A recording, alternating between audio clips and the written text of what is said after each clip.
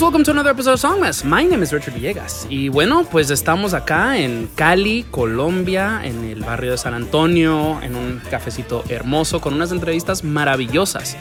Al momento estamos escuchando una canción de Alexis Play que se llama Dame. Así que la vamos a terminar y ya volvemos con un invitado muy, pero muy especial. Sabor de ese que tú tienes, que cuando estás bailando a mí me entretiene.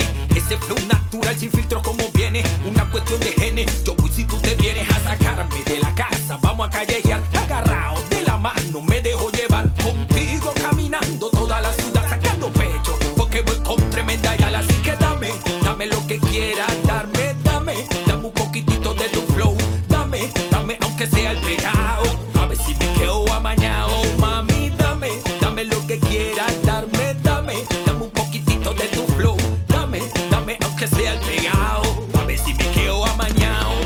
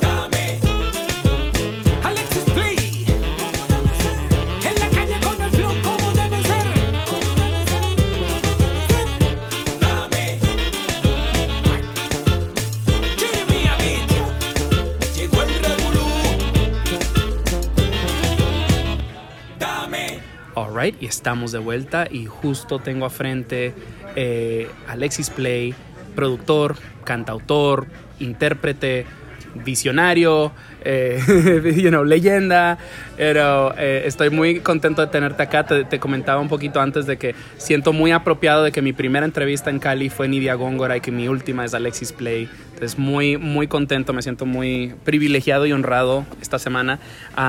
Pero empezamos con lo más sencillo. Hola, ¿cómo estás? Saludos a toda la gente. Saludos, mi hermano Richard aquí, mano. Feliz de que estemos aquí gozando en Cali. Sí. El clima está bello. Oh, San maravilloso. Antonio, tú sabes. Literal, mañana mi vuelo sale a las 7 de la mañana. Voy camino a Medellín. Y estoy tan triste, no me quiero ir. La he pasado genial. Todas las entrevistas que he tenido maravillosas. La comida, un 10 de 10, la música un 10 de 10, o sea, la ciudad bellísima, rápida y fácilmente mi ciudad favorita en este país. Y ya, o sea, literal ya planeando el regreso. Acá te esperamos siempre. Tiene puertas abiertas aquí. Y muchas gracias. Para los escuchas en casa que tal vez recién te vengan conociendo, ¿quién eres? ¿Qué haces? Bueno, soy Alexis Play, soy de la capital del Chocó, de Quibdó. Soy productor, intérprete, compositor desde hace 25 años. He hecho mucha exploración. Inicié en el hip hop puro y ahora voy explorando algo que yo mismo le he llamado chirimía beat, es folclore del Chocó, de la chirimía con hip hop y con una cantidad de elementos que hemos traído allí. Claro. Y bueno, nada, residente en Cali ahora mismo, produciendo con muchas agrupaciones y bueno, ahí vamos. Ahí va. Según algo que aprendí acá, porque creo que hay esta idea afuera de Colombia, de que el Pacífico es del Pacífico y de que ahí está mucha esta música roots, ¿no? Sí. Pero hay un Pacífico Norte y hay un Pacífico Sur, Sí. y hasta un Pacífico Centro, y donde los sonidos son completamente distintos. Sí. Menciona la chirimilla, que es distinta del currulao. Sí. ¿Nos puedes hablar un poco acerca de esta diferencia? Sí, la chirimía del Chocó es, incluso su nombre es a partir de una flauta Okay. que llegó en épocas de la colonia y que acuñamos hacia ese nombre la chirimía. El formato de nosotros es más de banda, con algunos instrumentos europeos, más europeos, no tan raizales como el currulao. Es un formato más de brass, clarinete, bombardino. Entonces no tan percusivo. Tiene redoblante, tiene bombo de cuero como en el sur, pero diferente también en su estructura y su sonido. Platillos de latón. Okay. Esa es como la banda base. El Pacífico Sur tiene un formato más tradicional, también por la conservación que hubo. Fue una cosa más de palenques, más cimarrona, y tiene la marimba como instrumento rey, como instrumento reina de todo el sonido de acá, con tambores. Es más oral también. La chirimía no es tan oral, empezó a ser oral con el paso del tiempo, ya en los formatos más modernos. Tenemos musicalmente similitudes en algunas cosas, en las piezas que son a 3/4, en las que son a 6/8, como los currulados, los abosados, los pasillos, las jugas, entre otros. Pero finalmente música negra llena de gozo, de festejo, también de rituales mortuorios, de baile, de danza. Mucha tradición en ambos. El arrullo y el alabao. Exacto. Ya. El arrullo, tanto acá se le llama más arrullo, pero los alabados están en ambos andenes por igual. Alabados, los gualíes, los romances, están en todos, que son los cantos de boga, los cantos de río. Eso está en todo el litoral pacífico, de arriba abajo, parejo. Pero pues con algunas cositas, pero es la misma tradición. Algo que me parece tan maravilloso es de que estas tradiciones obviamente están vivas, nada nuevo, pero de que también están siendo actualizadas y intersectan con la tecnología moderna, con tendencias modernas y del futuro. O sea, hablando con tantos artistas, ni siquiera suena música del 2022, suena música del 2052. Douwer X Damper es un gran ejemplo de eso. Hasta Afro Legends es como suena a lo próximo, suena el mañana. Tuve una entrevista con un artista de Ecuador que se llama Jesús Bonilla, tiene una banda llamada Mazapas, y me hablaba de que hay esta impresión de que los pueblos indígenas y estas enseñanzas ancestrales se quedan en el pasado. Sí. Y es como que, pues nosotros vivimos en el pasado, y es como que no, estamos haciendo música experimental, estamos innovando, y creo que, o sea, esa base que nos das con la música que haces, que es tan electrónica, es tan percusiva, es tan vanguardista, o sea, es un gran ejemplo de la ancestralidad, pero también en cómo se mantienen vivas estas tradiciones. Sí, y es que muchos, quizá los de mi generación, la gente de los nacidos quizá en los 80s, que alcanzamos a tener contacto con muchos de los maestros más antiguos, mayores, y las mayoras, hemos tenido la fortuna de untarnos de eso, de esa tradición, de conocerla de primera mano, ¿sí? De poder entenderla, de poder estudiarla, pero desde la fuente, ¿sí? De tener la oportunidad de poder tener esos datos y poder combinarlo con lo que nosotros nos tocó, la modernidad de nosotros, y poder crear nuevas cosas desde allí, sin corromper, sin violar, sin matar la tradición, llevando quizá esos sonidos de la tradición con mucho respeto a otros espacios, con otros sonidos, y sobre todo reconociendo esa tradición. O sea, no jugamos a que nos inventamos algo. Sabemos y somos conscientes de que a esa tradición le debemos una cantidad de cosas que son fundamentales para que exista lo que nosotros hacemos hoy. ¿Ya? Y somos conscientes, y en el estudio de ellos somos muy conscientes de que esa tradición es la base principal de cualquiera de las músicas que estamos plasmando hoy aquí, poniendo hoy en el escenario. O sea, es algo que me ha parecido tan bello, porque de nuevo es algo, no creo que nunca me he metido en una escena, en una movida, en una ciudad donde esté tan presente la unidad, la identidad, o sea, de que todos los artistas con los que he hablado ponen la negritud enfrente, ponen la afrodescendencia enfrente de estas tradiciones, la situación política, la situación social. Es algo es una conexión muy fuerte al de dónde venimos, a esta raíz. Cada escena, cada músico tiene derecho a hacer pues, música también más lúdica y lo que sea, pero es algo que me ha impresionado bastante, de que es como que aún alguien como, digamos, Nidia Góngora, Canalón de Timbiquí, que no es necesariamente que está haciendo canciones políticas, el poner esa ancestralidad al frente es algo político, porque es como que no nos van a borrar, no nos van a matar, aquí estamos. Y es algo que me parece fuertísimo, esta cohesividad identitaria que hay en Cali, ¿no? Sí, Cali por su ubicación, de hecho, es como el mejor punto de reunión de toda esa ancestralidad y de toda esa diáspora que hay aquí sobre el Pacífico, porque aparte Cali está entre la zona pacífica y la zona andina, muy cerca, entonces convivimos indígenas y afros aquí cerca con toda la musicalidad y la cultura y todo eso que tenemos allí.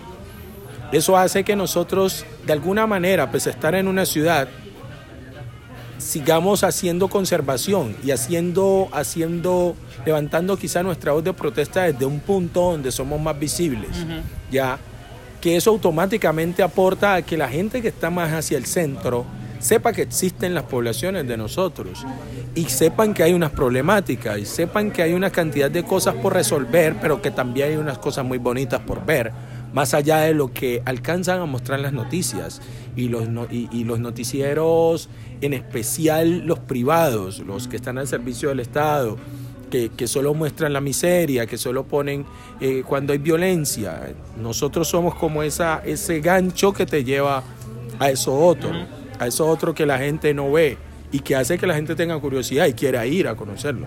Me pregunto un poco acerca de estas recientes elecciones. Los escuchas van a escuchar ya esto en 2023, pero recién, estamos en septiembre, en agosto hubo unas elecciones muy significativas en Colombia. Entró este nuevo presidente de Petro, obviamente Francia Márquez, su vicepresidenta, es la primera mujer afrodescendiente en una posición ejecutiva dentro del gobierno, y ella, pues no sé si es de Cali específicamente, pero sí sé que es del sur, del Pacífico Sur de Colombia. ¿De dónde? Es caucana. Exacto, es del Valle del Cauca, perfecto. Entonces, sí es de acá. Del Valle, no, está Valle del Cauca y está el Cauca. Sí. Ya, pensaba que era lo mismo. No. Ahí vamos aprendiendo a poquito. Pero al punto que quiero llegar es de que, pues es algo muy significativo. O sea, creo que, según mi entender, conversando con gente, es una población que se ha sentido invisibilizada. No que ha sentido, que ha sido invisibilizada. Y tener eso, yo no creo en figuras políticas como pop stars, o sea, creo que igual hay que rendirles cuentas, pero sí creo que es algo muy significativo. Me gustaría, no sé si puedes hablar acerca de cómo se ha sentido reflejada la gente del Cauca, del Valle del Cauca, del sur Pacífico de Colombia, al tener esa representación en el gobierno, en una posición que importa. Ha sido muy importante que tengamos una vicepresidenta negra y que haya llegado quizá otro lado y otro mirar hacia el mando de político colombiano, que también ha permitido que en otros cargos de poder estén nuestra gente, estén los indígenas, esté toda nuestra gente. Es demasiado importante para nosotros porque también es un impulso de motivación gigantesco, ¿sí? Nosotros tenemos profesionales afro muy importantes en todo el territorio nacional, gente muy capaz, gente muy preparada. La cuestión es hay una cucaracha que se te acercó. La cuestión es que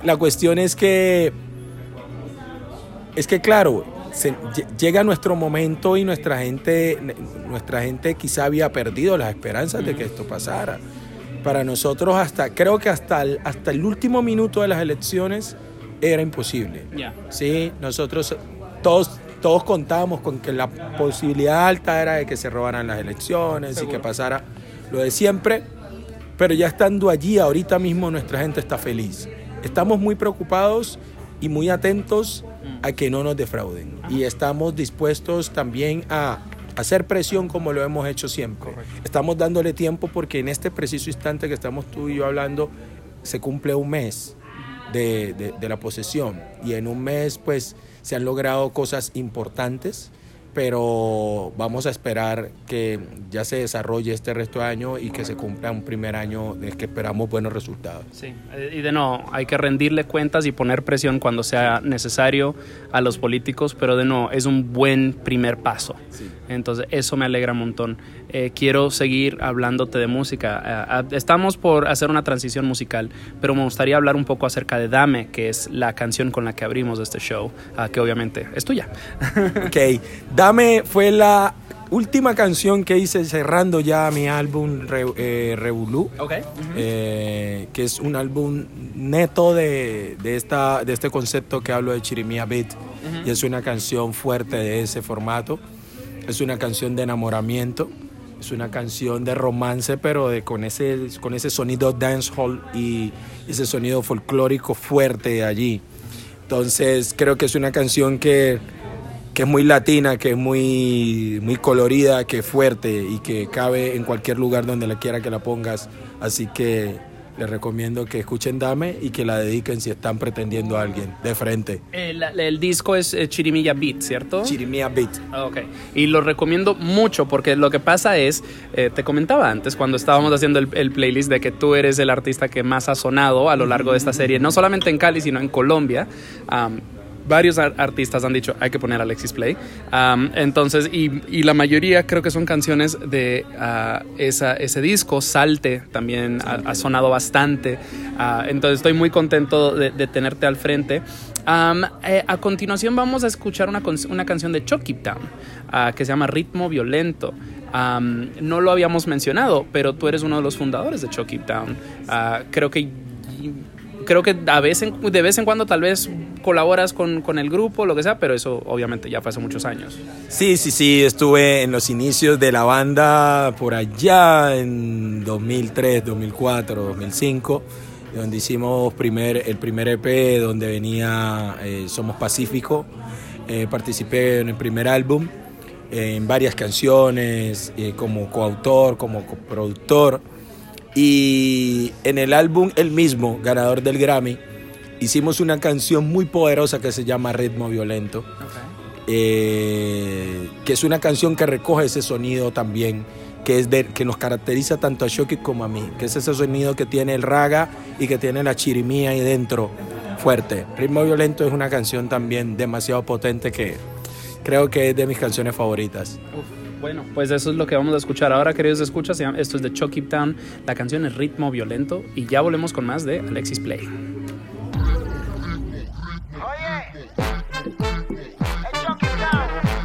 Alexis Play. Vacílate. El Chucky Town, baby. Hey. Me gusta tu forma de bailar, me gusta full movimiento, lo haces de manera especial, con ese ritmo violento.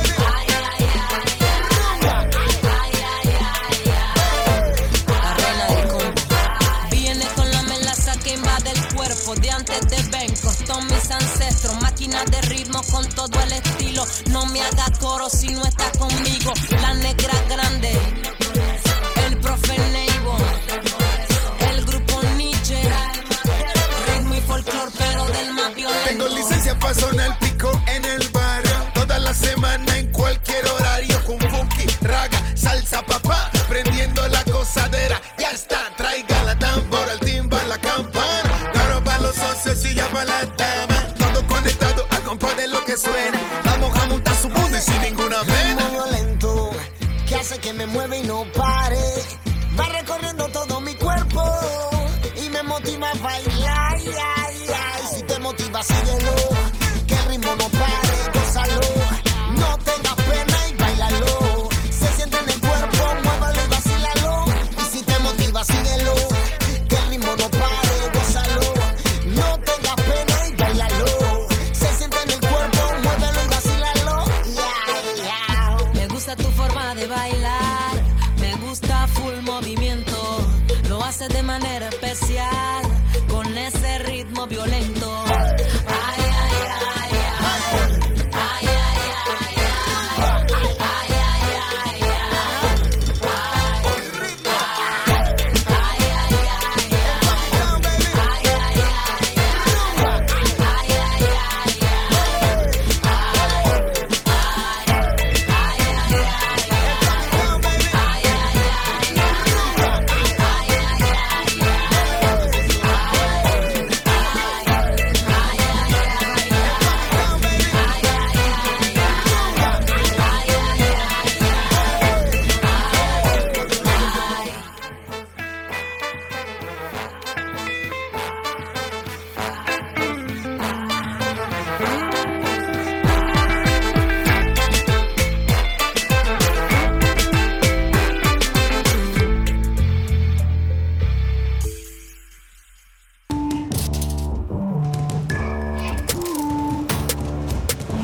Song Mess, un show de música emergente latinoamericana donde mezclamos entrevistas con los sonidos más frescos del underground.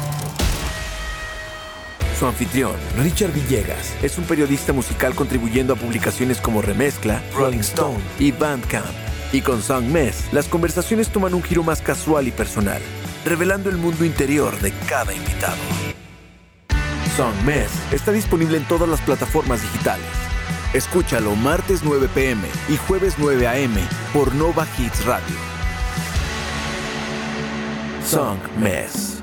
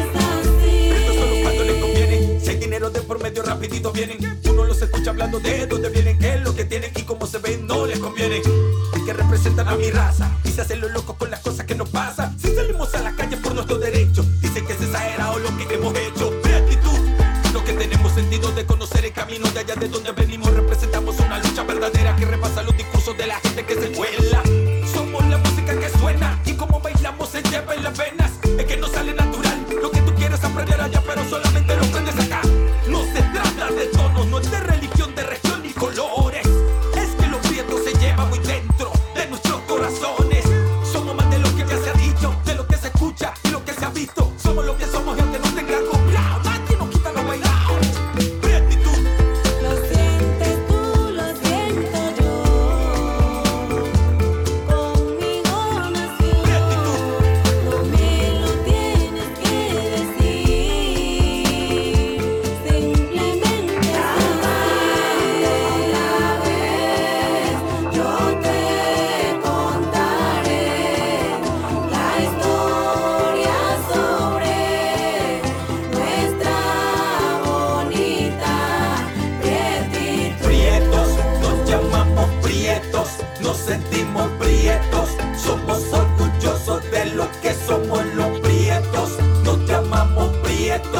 nos sentimos prietos, somos orgullosos de lo que somos los prietos, nos llamamos prietos, nos sentimos prietos, somos orgullosos de lo que somos los prietos, nos llamamos prietos, nos sentimos prietos, somos orgullosos de lo que somos los prietos. Somos orgullosos de lo que somos los prietos. Somos orgullosos de lo que somos los prietos. Alrighty, estamos de vuelta y la segunda canción que escuchamos ahí es también de Alexis Play, se llama Prietitud. Esta también sonó hoy, los chicos de Afro Legends dijeron, esta es una canción dura, hay que ponerla.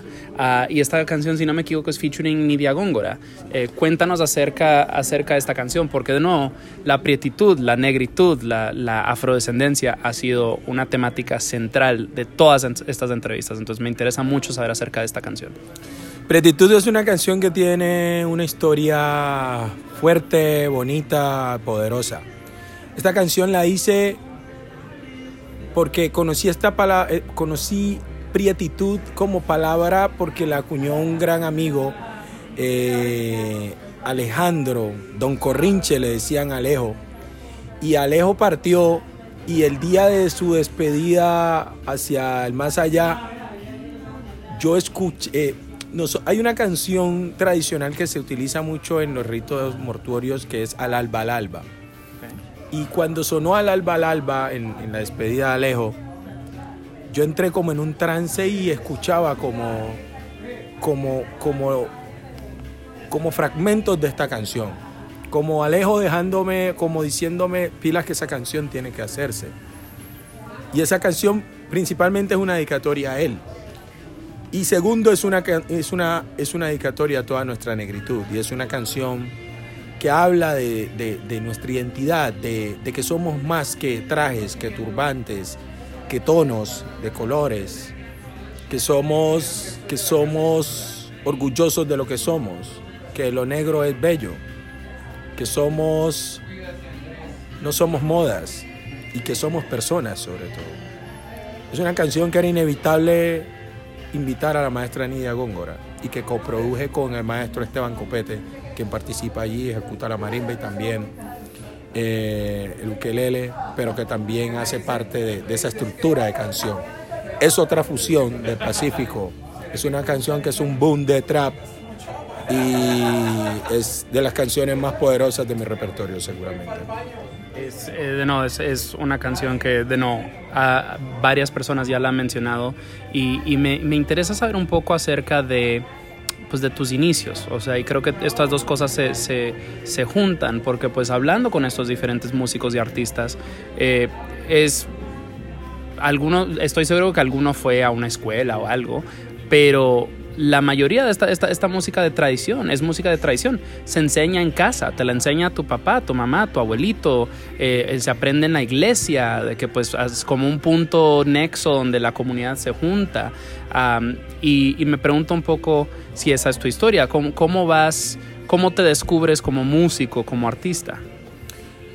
Pues mira, en mi casa hay tradición musical de siempre, de buena escucha, de música. Hay algunos músicos en el árbol genealógico.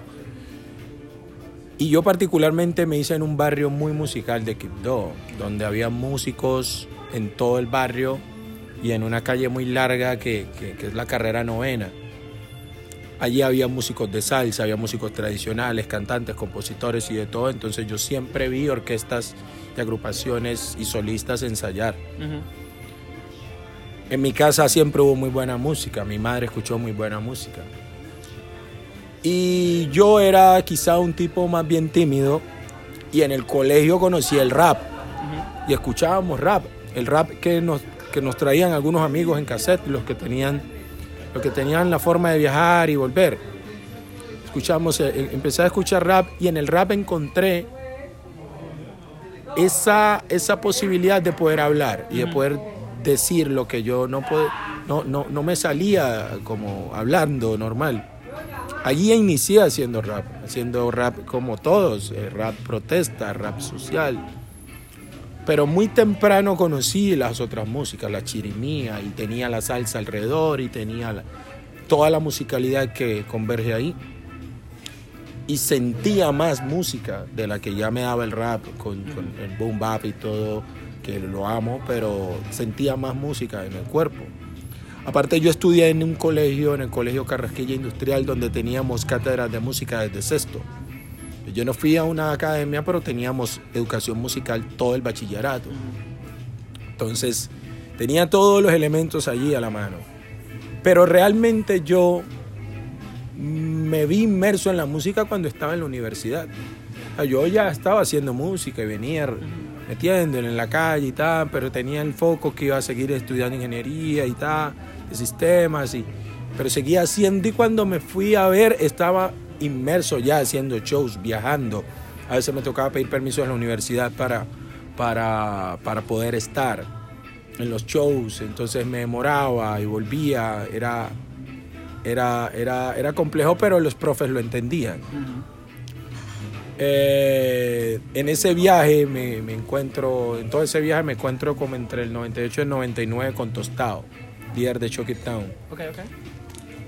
Que en ese entonces también todavía hacía rap, y Tostado me dice, no, tengo en mente un proyecto, Chuck It Down, que fusiona el folclore. En ese entonces hablamos de eso. Yo estaba sobre la misma línea y yo ya había como avanzado en algunas cosas de eso, ya había lanzado algunos singles que andaban rodando ya por el Chocó y en algunas colonias de nuestra gente.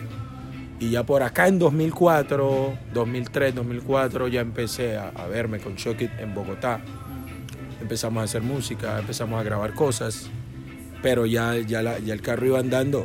Y yo finalmente, cuando ya me vi metido en la música del todo, entonces ya era más tiempo en la música que en la universidad. En ese mismo tiempo empecé a educar como productor y bueno, ya aquí vamos todavía andando en el carro de la música. Conocer más bandas, pues, y participar con otros proyectos, con otros músicos más adultos, aprendiendo y haciendo eso. ¿En qué momento el folclore empieza a intersectar con la tecnología? Lo he mencionado un par de veces en las entrevistas de hoy, pero ayer teníamos entrevista ayer y pues estabas in the zone, llegaste a un proyecto, estabas produciendo, estabas escribiendo. O sea, yo vi desde afuerita, pero vi gran parte de la producción de una canción, entonces te pude ver un master at work, o sea, de que literal llegaste con este bombo enorme, le sacaste el beat, se lupió, te vi componiendo la letra, practicando la melodía. Después, o sea, se cierra la puerta del estudio y oigo nomás los gritos y los alaridos, porque también metiste el resto del crew y todos como que sí. O sea, tremendo, y de nuevo ver a estos, o sea, de que mencionaste los platillos, recuerdo que me senté un momentito en el sofá y ahí estaban. Entonces, ¿en qué momento como que de nuevo estos instrumentos más orgánicos, más de tradición, empiezan a intersectar con Ableton, con beats digitales, con sintes? Creo que eso es más antiguo que yo. Hay un gran maestro que de hecho es mi tocayo, que se llama Alexis Lozano, director y creador de una de las orquestas más importantes de salsa de Colombia y de Latinoamérica, que es Orquesta Guayacán. Él en los 80s, ya algunas de las canciones tradicionales más famosas, ya le grababa cosas, instrumentos con synthets. Por alguna razón de la vida, otro Alexis ya en esta época empieza a hacer esto. Pero es que realmente lo que sucede es que con el paso del tiempo cuando yo estoy escuchando la música tradicional y estoy escuchando también los beats y escucho raga, escucho el dancehall, escucho el bambasú y escucho todo el folclore, yo encuentro muchos golpes y muchas cosas que están allí, y lo que hago es reemplazar patrones por esos instrumentos o complementarlos con esos instrumentos para darle esa riqueza. Yo empecé a hacer esto como productor desde 2003 realmente, y sentía ese groove que daba el juntar esos elementos orgánicos con los beats. Al sol de hoy mucha gente lo hace, pero con la chirimía es muy poca la gente que ha podido explorar y entender la dinámica y entender la musicalidad que hay dentro y que funciona de alguna manera. Y era realmente el ejercicio que hacíamos ayer cuando viste que llegué con el bombo, porque había un bombo grabado en secuencias y yo sentía que le faltaban unos golpes. Entonces lo que hicimos fue llevar uno de verdad y tocar lo que había que tocar allí dentro y poner los platillos y tocar lo que había que tocar allí dentro, ¿sí? Así que creo que ya es una realidad.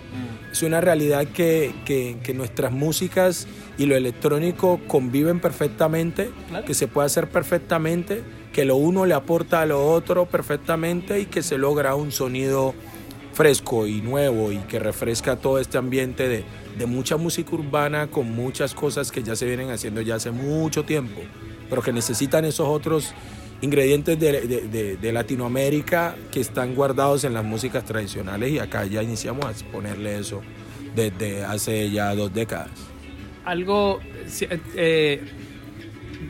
Creo que la palabra productor tiene 2 definiciones distintas. Está, gente que hace beats y cosas digitales y y también está productor como alguien, como casi un director musical, de que, trabaja con artistas o en solista y, agreguemos más. Es como un poco un pintor, ¿no? De que pintemos el paisaje musical.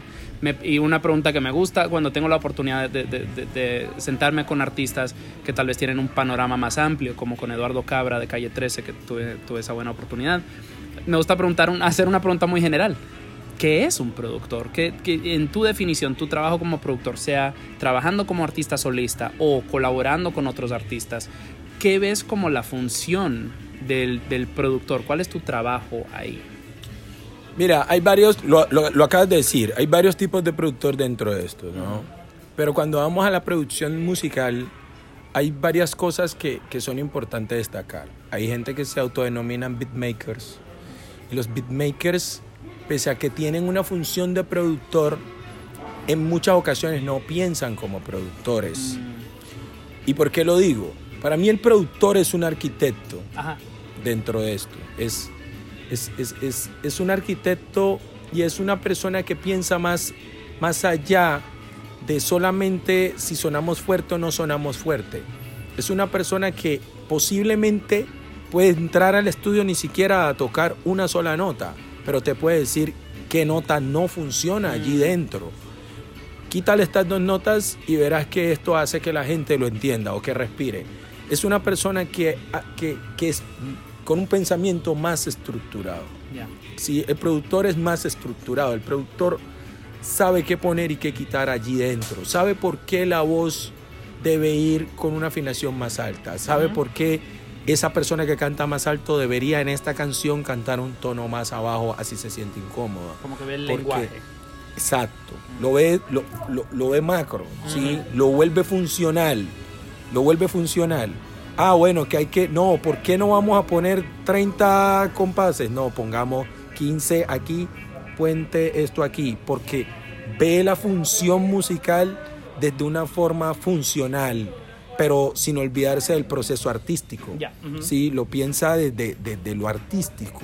A veces, pese a que si sos beatmaker estás haciendo un proceso artístico, a veces te limitas a los plugins, a llenar de sonidos cosas, a poner cosas estridentes en la música urbana, a llenar de bajos, a llenar de bombos que golpean las cajas arriba.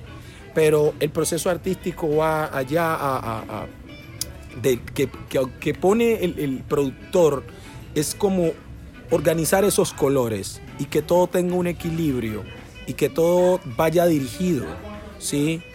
El productor no tiene una fórmula final de nada, pero el productor entiende desde otro punto en qué punto te funciona mejor esa canción, ¿sí? Porque esa canción que está allí necesita 2 puntos más de velocidad, o por qué esa canción que es tan rápida y que parece que a todo el mundo le fuera a contagiar, deberíamos tirarla hacia atrás y que sea un poco más cadenciosa.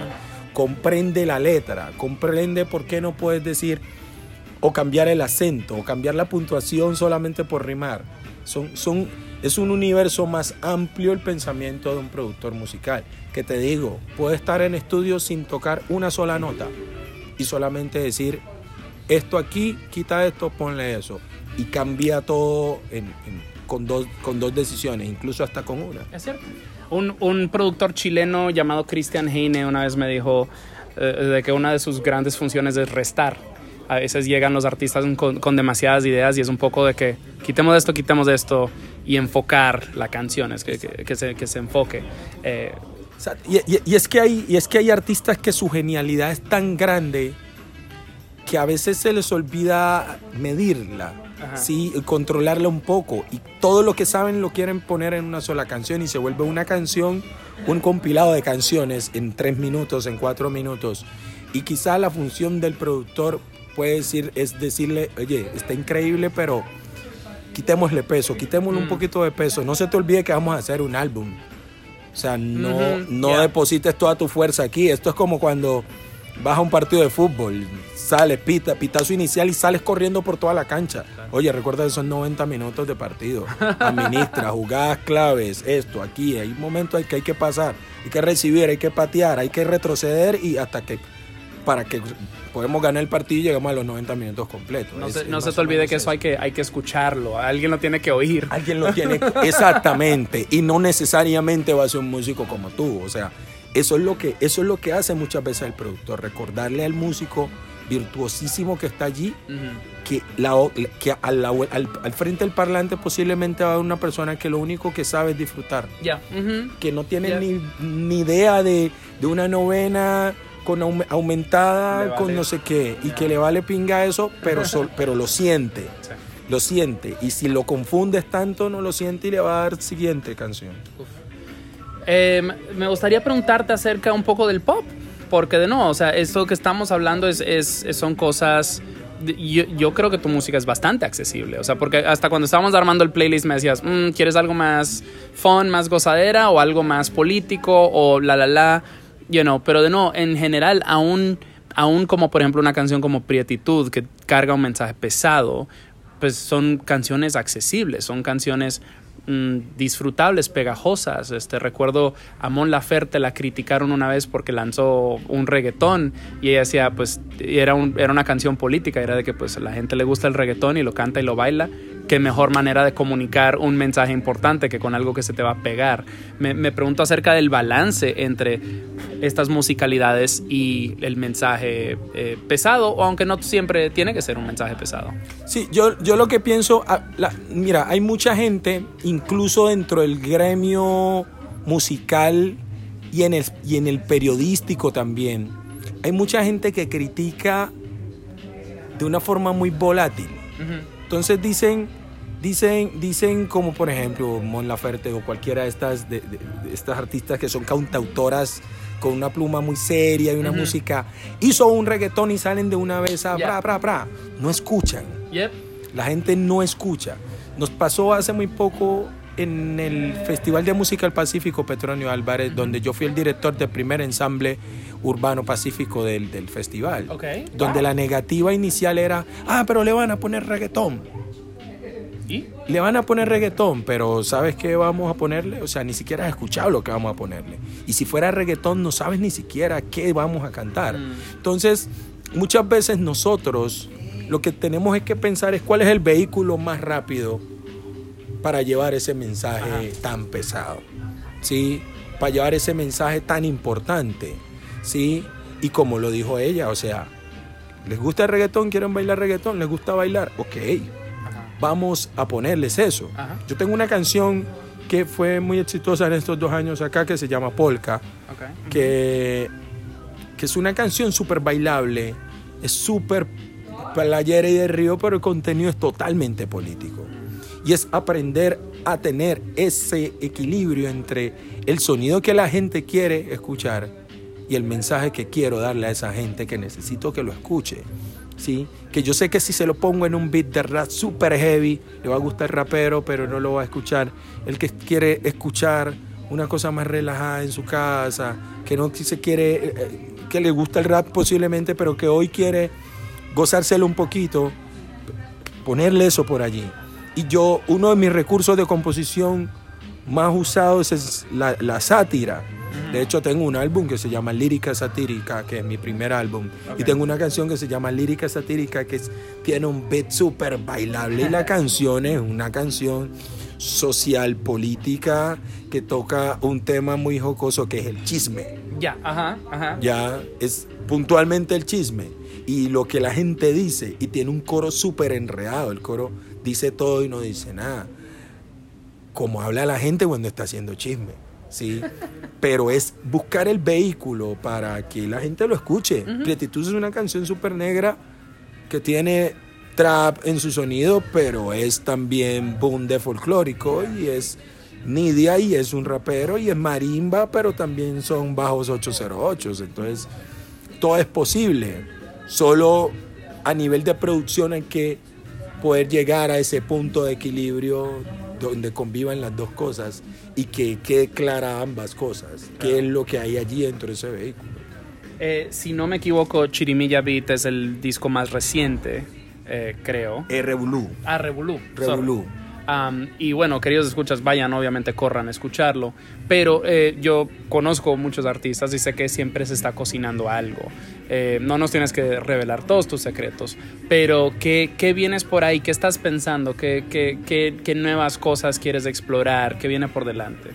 Yo tengo muy pocos secretos, la verdad. Este año fue un año complejo y raro. Iba a lanzar un álbum ahora, pero todavía está en desarrollo, un álbum que se llama Afrocolombia. Afrocolombia va a ser un disco en su mayor parte de colaboraciones, donde tendré de la champeta criolla hasta la salsa choque, hasta chirimía beat, hasta afrobeat, hasta folclore, de todo un poco, con artistas afro de la escena nacional que han hecho aportes y que han hecho otras fusiones como yo. Está, por ejemplo, en mi lista está Bullen Rap, que es una agrupación de Cartagena que hace bullerengue hip hop. Wow. Está con Vilés a mí, que son unos hermanos de San Basilio de Palenque que cantan en lengua palenquera y hacen rap folclórico palenquero, también con percusión nativa. Está Charles King, que es una leyenda colombiana de la champeta criolla. La maestra Nidia la tengo en lista. Tengo una cantidad de gente en lista para hacer eso. Ese álbum creo que lo voy a lanzar para el 30 de abril, día de mi cumpleaños, en 2023. Entonces voy a correr este diciembre a hacer todo lo que se requiera para ese álbum. Y tengo un segundo álbum que quiero lanzar para 2023, que es un álbum EP, todavía no lo tengo claro, que es un formato hip hop pero beat band. Latin beat band, brass, batería, bajo, guitarra, piano y brass gigante, donde todavía tengo en mente invitados, pero esos son como mis dos proyectos discográficos que tengo en mente ahora mismo. Posiblemente dentro de un mes lance un sencillo con unos chicos de Quibdó que se llaman Los Dioses del Ritmo, de un ritmo muy pegajoso de allá que está creciendo ahora, que es el ritmo exótico. Entonces posiblemente lance eso. Ahí tengo cositas que posiblemente para cerrar el año pueden salir a la calle. Un artista sumamente activo, Dios mío. Ya vamos a ir cerrando, la verdad, o sea, queridos escuchas, estén atentos a todos estos nuevos discos que vienen por ahí. Me encantaría que le digas a nuestros escuchas tus arrobas, dónde te pueden seguir, dónde pueden estar atentos a nuevos lanzamientos, escuchar tu música, plataformas, etcétera, etcétera.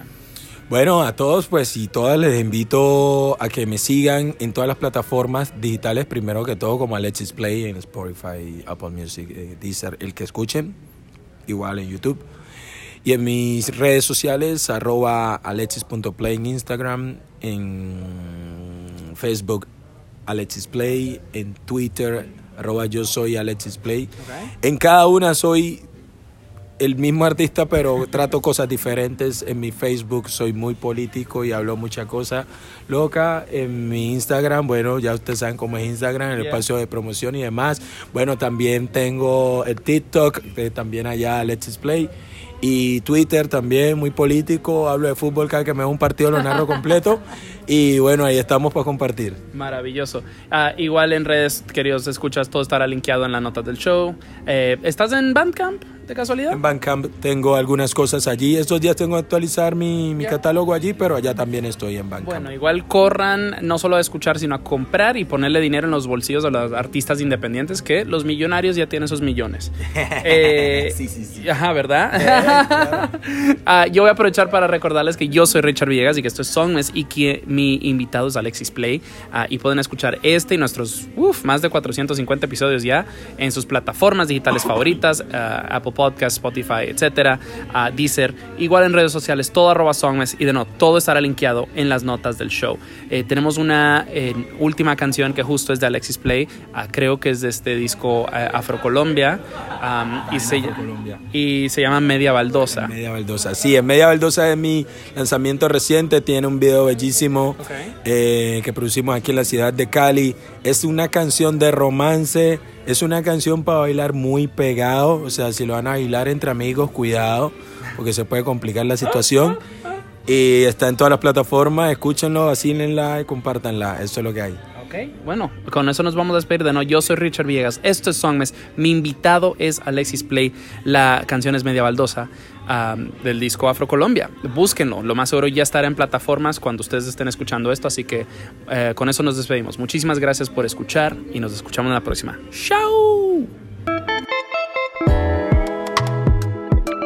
Es que no entiendo por qué no podía verte y hacer todo lo que ya nos prometimos. Ahora está cerca.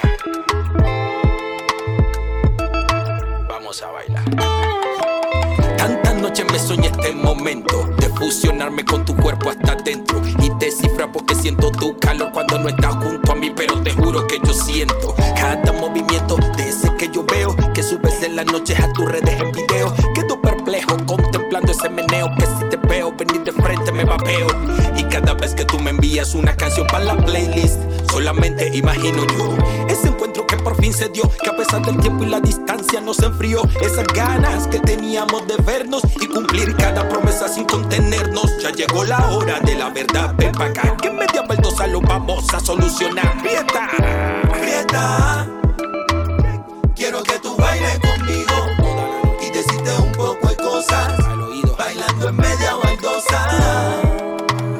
Pégate, que quiero hablarte al oído y decirte un par de cosas bailando en Media Baldosa. contarte cuánto te he esperado, cuánto te he soñado, cuánto te deseo. Mientras tú me abrazas con tus manos hasta el pelo, yo recorro tu cuerpo con las mías y quedo melo, se siente pleno. Acariciarnos, subir al cielo, bajar a tus infiernos y conocer la diabla que lleva por dentro. Lo que nos están mirando, nos están jugando, y comprendo que nos estén envidiando, porque no es fácil conseguir quien te mire como tú me ves, que lo mueva como lo hace usted. Hey, si me sigue mirando así, moviéndote así, poniéndome a mil, es un frenesí. Quédate aquí, que yo me quedo en ti, Queen pa' este king de este cuento sin fin, mami, please. Prieta, quiero que tú bailes conmigo y decirte un poco de cosas Al oído, bailando en Media Baldosa. Pégate, que quiero hablarte al oído ven acá. y decirte un par de cosas bailando en Media Baldosa. Ay, mamita, tú eres la que eres, mamita. Eres la que manda y no grita, la que los males me quita. Ay, mamita, tú eres la que eres, mamita. Eres la que manda y no grita, la que los males me quita. Alexis Play de Kip Chocó. En la calle con el flow como debe ser.